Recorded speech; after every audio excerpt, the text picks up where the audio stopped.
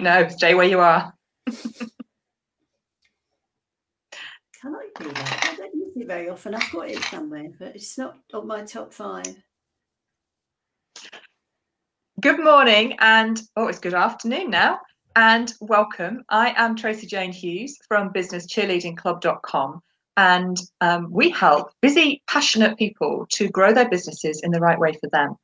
And today I'm delighted to have Annabelle Kay from coffeeclatch.co.uk with me, who I've met probably 18 months ago, and ever since then Annabelle has been my go-to person for so many things to do with contracts and GDPR, and just an all-round good person to know in helping you to get your business under control, because often we feel out of control in our business, Annabelle, and this Brexit thing, whatever it is making lots of business owners feeling even more out of control. So, Annabelle, how, we wanted to talk about how to sort of get back a little bit of control for ourselves when stuff over there is happening. So, what's your advice at the moment for us? Well, as far as Brexit goes, it's almost impossible, even at this late stage, to tell anybody what's going on. So it was a bit like we first met business-wise in the madness of the run-up to GDPR, didn't we? Yeah. And before that, we could have met business-wise in the madness of the run-up to digital VAT. And there are lots of people I'm going to meet for the first time in the madness of the run-up to changes to IR35. So the core message I want to give is that there are always things that radically affect your business that are nothing to do with you, right? Unless you run the country or even the world, there's always going to be stuff that you've got to handle that you didn't ask for, you may or may not like, but you're not fully prepared for. That's kind of how it works. And I've learned that lesson because this year is our 39th year of being in business. Wow. Yeah. So I've had a lot of inner control, out of control, not sure about the control in that time. And if you're thinking, oh, I don't know what's happening, I don't know what to do about it, that's perfectly normal. We all go through it when these big convulsions happen. And the first thing I think to get back in control is to understand that if you're feeling this is all too much and I've no idea what to do next, that means you've got a grip on what's going on. There are a few people I'm coming across who go, there is no doubt in my mind that what's going to happen in 2 weeks' time is X. And I'm kind of looking at them going, yeah, really? We live in uncertain times. So we have to learn how to plan our business for, remember that old advertising slogan, the future you don't know. Because we still don't know if we're having a hard Brexit, a soft Brexit on Theresa May's deal, a soft Brexit on some other deal. If so, when? Possibly no Brexit at all. Norway, Canada minus whatever. This is ridiculous. We've got bills to pay, haven't we? we have. And so some of those, there'll be some people in business now that weren't in business in the last recession. And the last recession happened just like that. It started and nobody expected it. The economic forecasters hadn't predicted it. Okay, Annabelle, you did. I didn't know you then. But, there were lots of people that were in businesses that were ready and able to cope with that recession. And there were lots of others that weren't. And even though, I'm talking to lots of business owners at the moment that are saying they're already seeing, downturn in their sales, people aren't booking them, they're not buying from them. And it's not just luxury items. This is some everyday stuff that people are just saying, well, actually, I'm just going to wait and see what happens. And if the customers are waiting to see what happens, well, if businesses wait to see what happens, that might not be a great thing for them. But this is reality. This is what's happening at the moment. Yeah. So from your long experience, how can people help themselves at the moment? I think of it as a triage process. you know, it's like when you go to hospital and there's a major disaster, and I'm not trying to suggest we're in a major disaster. I actually don't know what we're in, you know. Yeah. But they look at people and they go, "You've got a minor injury, you can wait. You've got an Yes. injury that will kill you. You can wait because you're going to die anyway. I don't want to depress anyone. But we can help. But if we don't help you now, nobody can." So this is called triage. And I think in business, when you're in uncertain times, and it's no bad thing anyway, you need to look at the state of your business and timelines, because that's what triage is about. Right. So if your business has to make decisions a year ahead, and you've seen this with some of the big businesses, they've had to call it that a hard Brexit is happening and make their decisions accordingly. Right. I don't think government totally gets it, that even the tiny of us would quite like to know now what's happening in April. It might not be unreasonable, but the big businesses, they have long timelines. So if your timeline is, I have to decide to invest in this, or I have to raise this money or do this thing, you need to be very clear about it. Because a lot of the entrepreneurs I'm talking to have really got to know what they're doing in April, May, June. Other entrepreneurs need to know what they're doing this time next year, but they've already called it, because they're not leaving it this late. So the first thing I want anybody to look at is timelines. What do you need to know for sure? And what difference does it make? They've already called it. With all these three possibilities, really, because the three main possibilities are deal, no Brexit. Everything else is a sub-variation of that. And I'm not suggesting which is the most likely. I'm just doing it as the logic tree.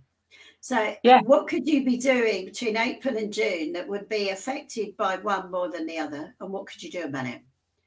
Well, the first thing is, if you travel for business or you're in the travel business, there's a lot of stuff. I think I did a video about it on our Coffee Clutch Facebook page about travel. It seems that aeroplanes will not be falling out of the sky come what may.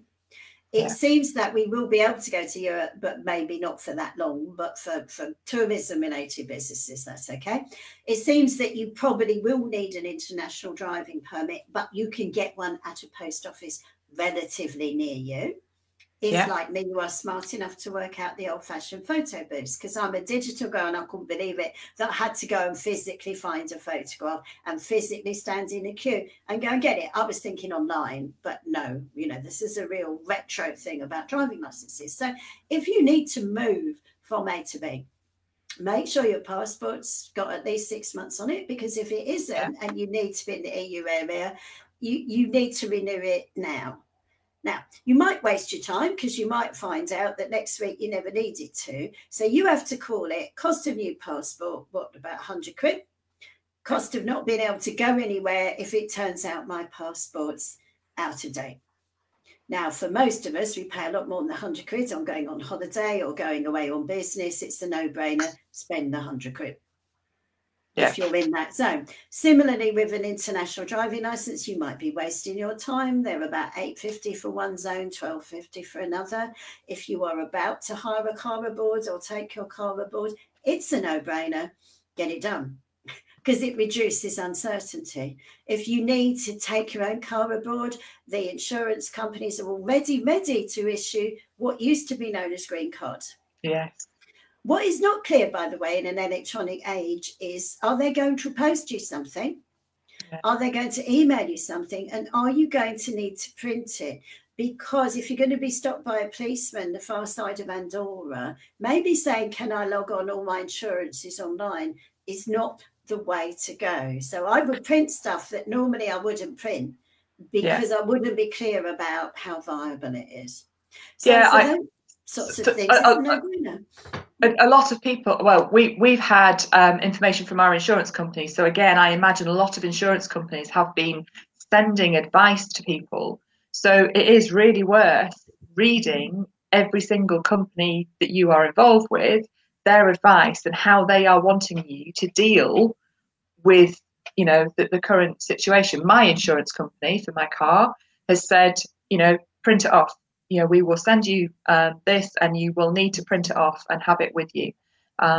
So, but I imagine every company is dealing with this in a different way. I would print it, which is an uptick in business somewhere, because I'm not a very printed paperwork kind of girl. And I discovered when I went to print it, because it's 6 months since the last time I printed anything, and my printer didn't work. So somewhere in the printer industry got an uptick due to Brexit, because I had to buy another one.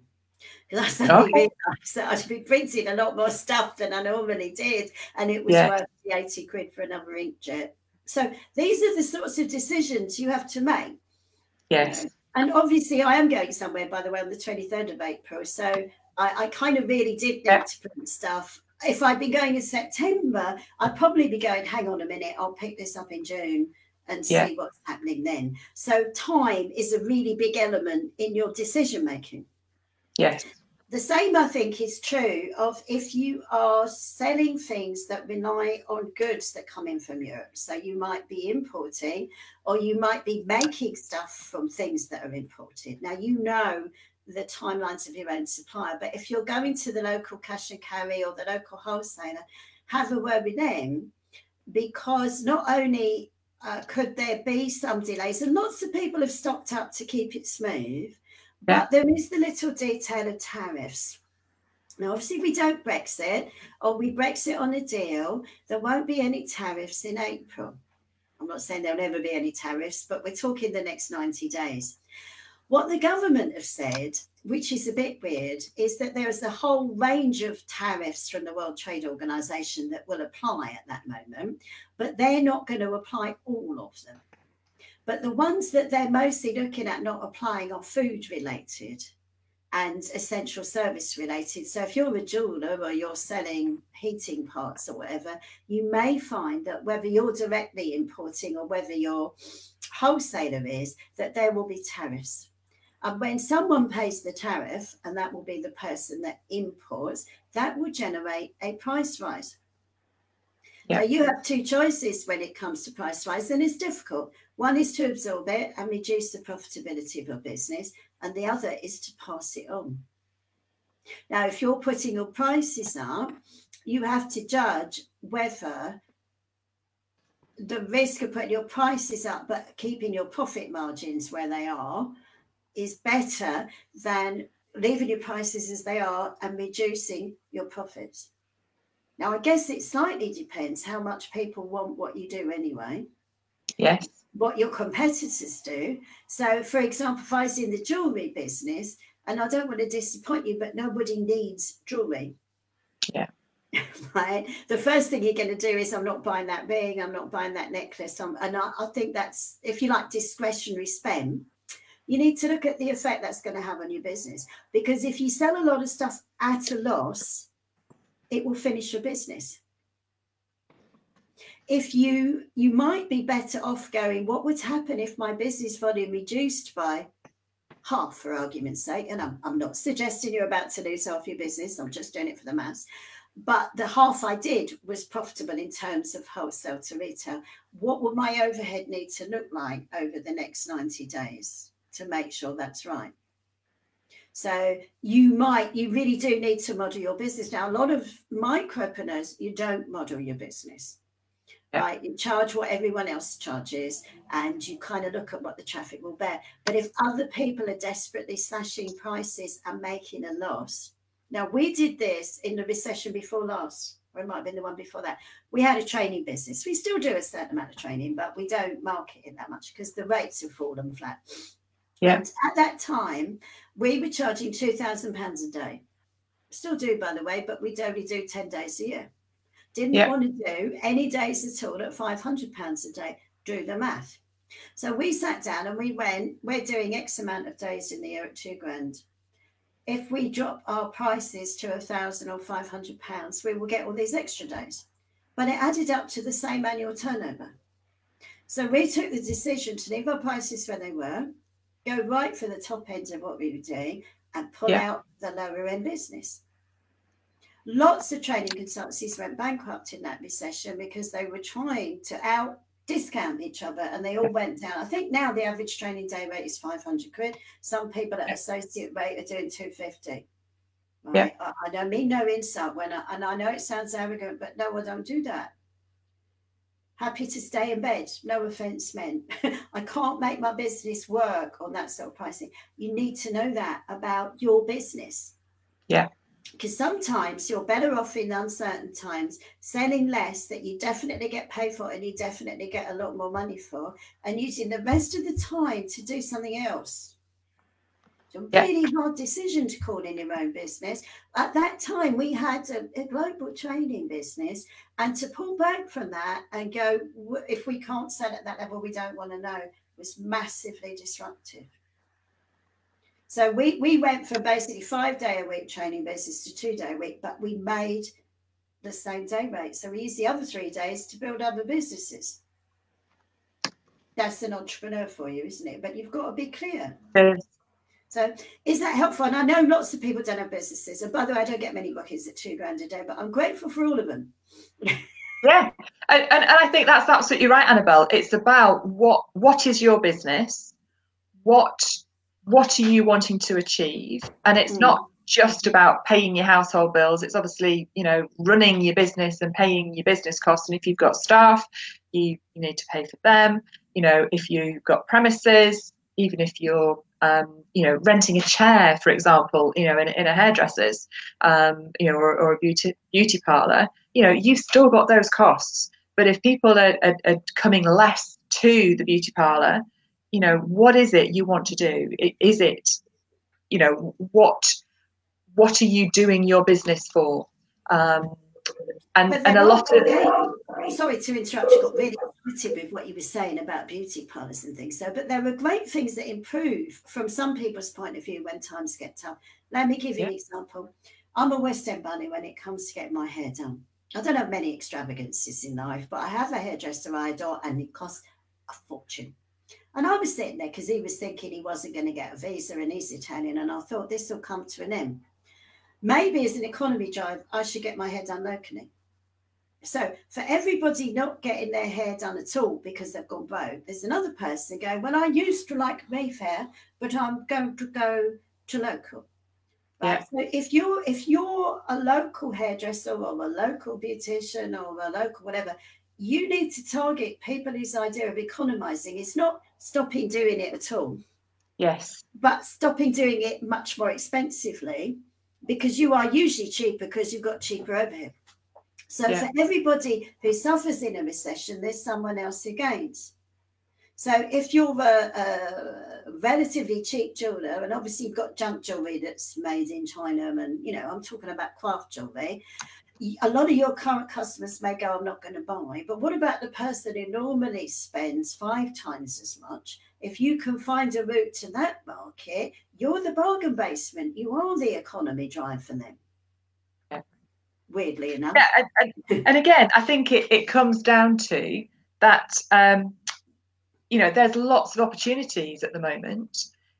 And I think a lot of people are feeling a bit unhinged about not knowing what's happening with Brexit. It will affect all of us personally, not just business owners. It will affect us all, whatever happens. And it is currently affecting us all. And there's lots of people that are very concerned about it. My 15-year-old, he gets quite vocal about it. But if you know your business, you can use this opportunity to reframe it like you did in one of the previous recessions and go, actually, I love this part of my business and I'm going to focus on that. But actually this bit, it's no longer viable, or I no longer love it, or it's no longer necessary in the market because this, that, and the other has happened. So, you can, this is just like any other opportunity or just a change in the environment that will knock any business owner at any time. So what you're saying, Annabelle, is it's just being a business owner. It's just doing what you need to do as a business owner, isn't it? It's irritating. You spend a lot of time and effort finding a business model that works for you. Works for your lifestyle, works for your budget, works for the time you can work. And when something like this sideswipes it, you think, oh, do I have to? I was happy with the way things were. But nothing stays the way it was. Brexit is the most recent in a long line of things that change stuff. And ahead of it, we've got changes to tax law, we've got artificial intelligence, we've got, I don't know, the heat death of the sun. There's always something, isn't there? Global warming, whatever. You really have to look at what allows you to survive when times get tough. Now, one of the triages I always do is how much of my business is done on credit. Right, because what tends to happen, particularly in B2B, is credit slows down. Right, the people who've suddenly got to pay imports on tariffs will pay you a month or 2 months later because they've got to pay that to get the stuff out the docks in order to sell it to make the money to pay you. Right, so credit slows up. So one of the things I did in my own business in all the recessions, and I did it with Post-it notes, I'm talking about financial complicated modeling here, was what do I do that gets paid cash up front or plastic up front as it is these days? What do I do that has a long line of credit? How vulnerable am I? What percentage of my business is actually on people promising to pay me at some point?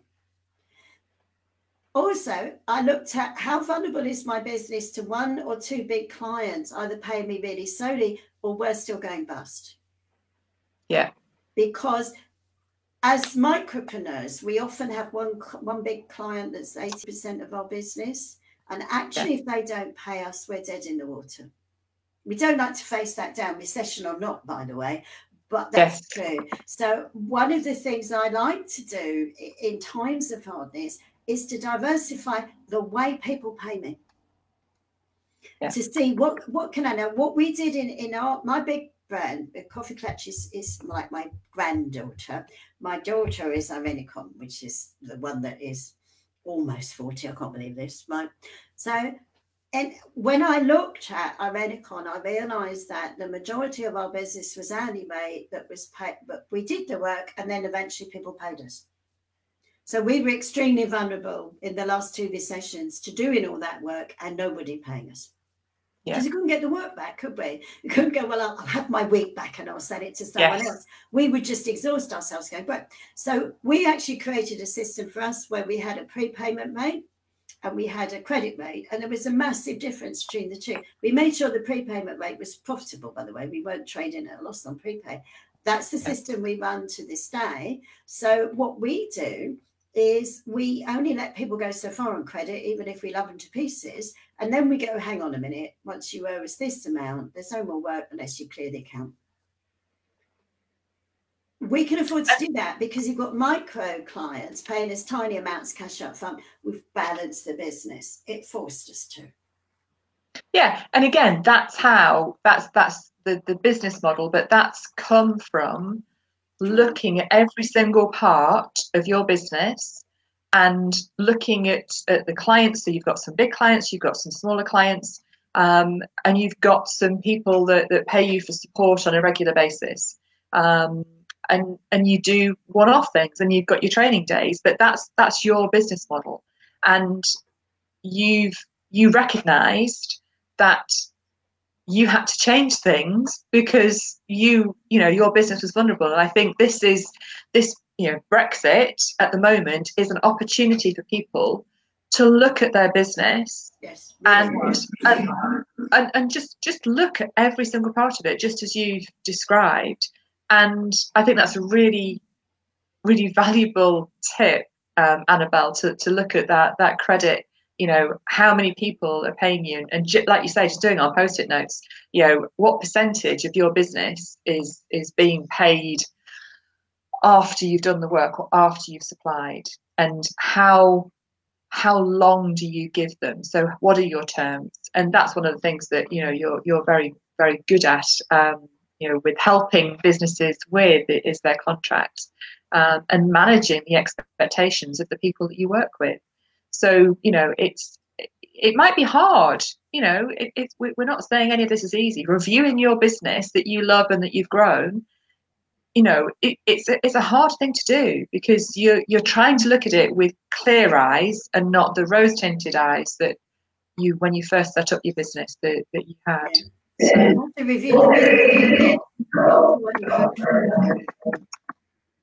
yes. Right, can you just say that again, because it just dropped out a little bit. You have to review the business you've got, not the one you hope for. Right? It's great to have hopes and plans, but the one that's paying the rent is the one you've actually got.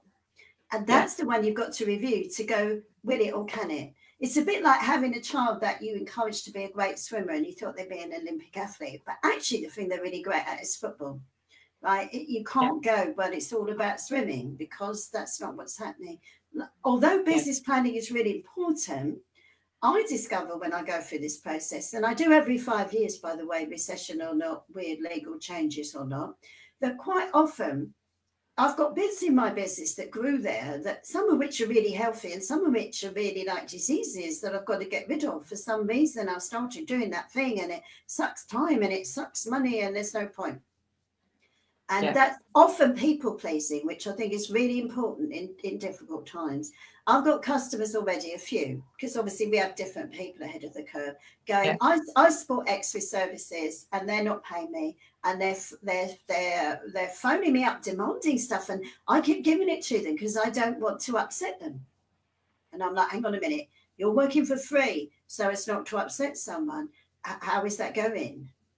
And it's incredibly difficult if you've got a good relationship with a customer, and we all want to be human and we all want to be generous, but you have to pay your rent.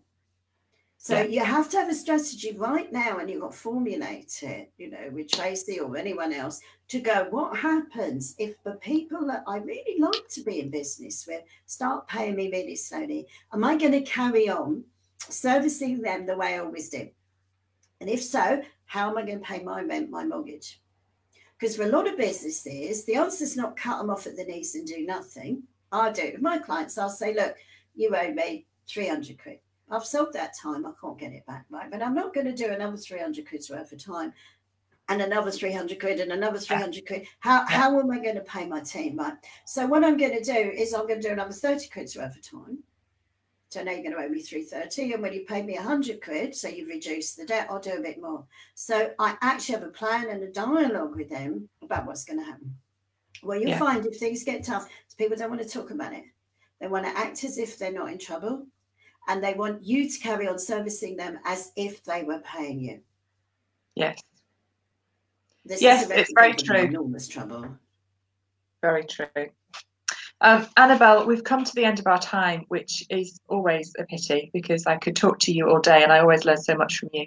So Annabelle is from coffeeclatch.co.uk and helps you get all your ducks in a row. Whatever stage of business you are at.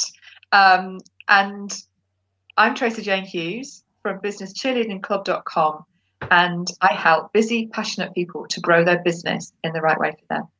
So until next time, thank you so much, Annabelle, for your time and your tips. I'll see you soon.